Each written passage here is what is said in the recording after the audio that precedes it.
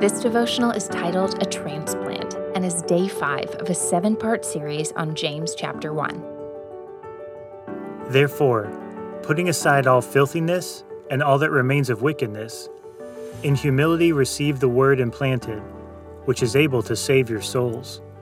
James 1:21. The therefore of verse 21 tells us what the first 20 verses are there for. The point is to let us know that God gives us trials, but not temptations.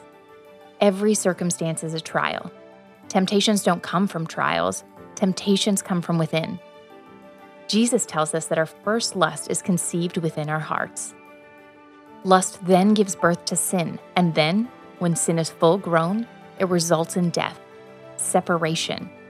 The most tragic separation may be when we are separated from the life we could be living.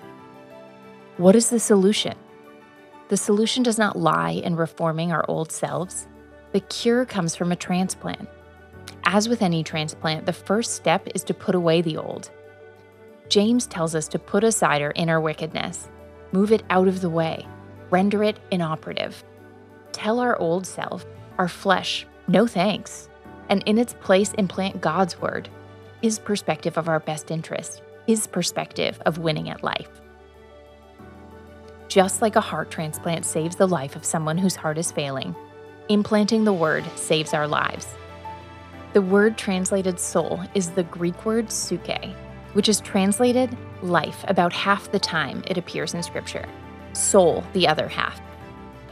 Living under the control of our dead self's passions is like living as a zombie. Transplanting God's word frees us to become all we can be, to encounter every circumstance as a champion, and win life's gold by living in godly wisdom. Listening to others trains us to listen to God. Listening to God gives us a life transplant. Ponder today. Truly submitting to God's perspective transforms the way we think, feel, and act.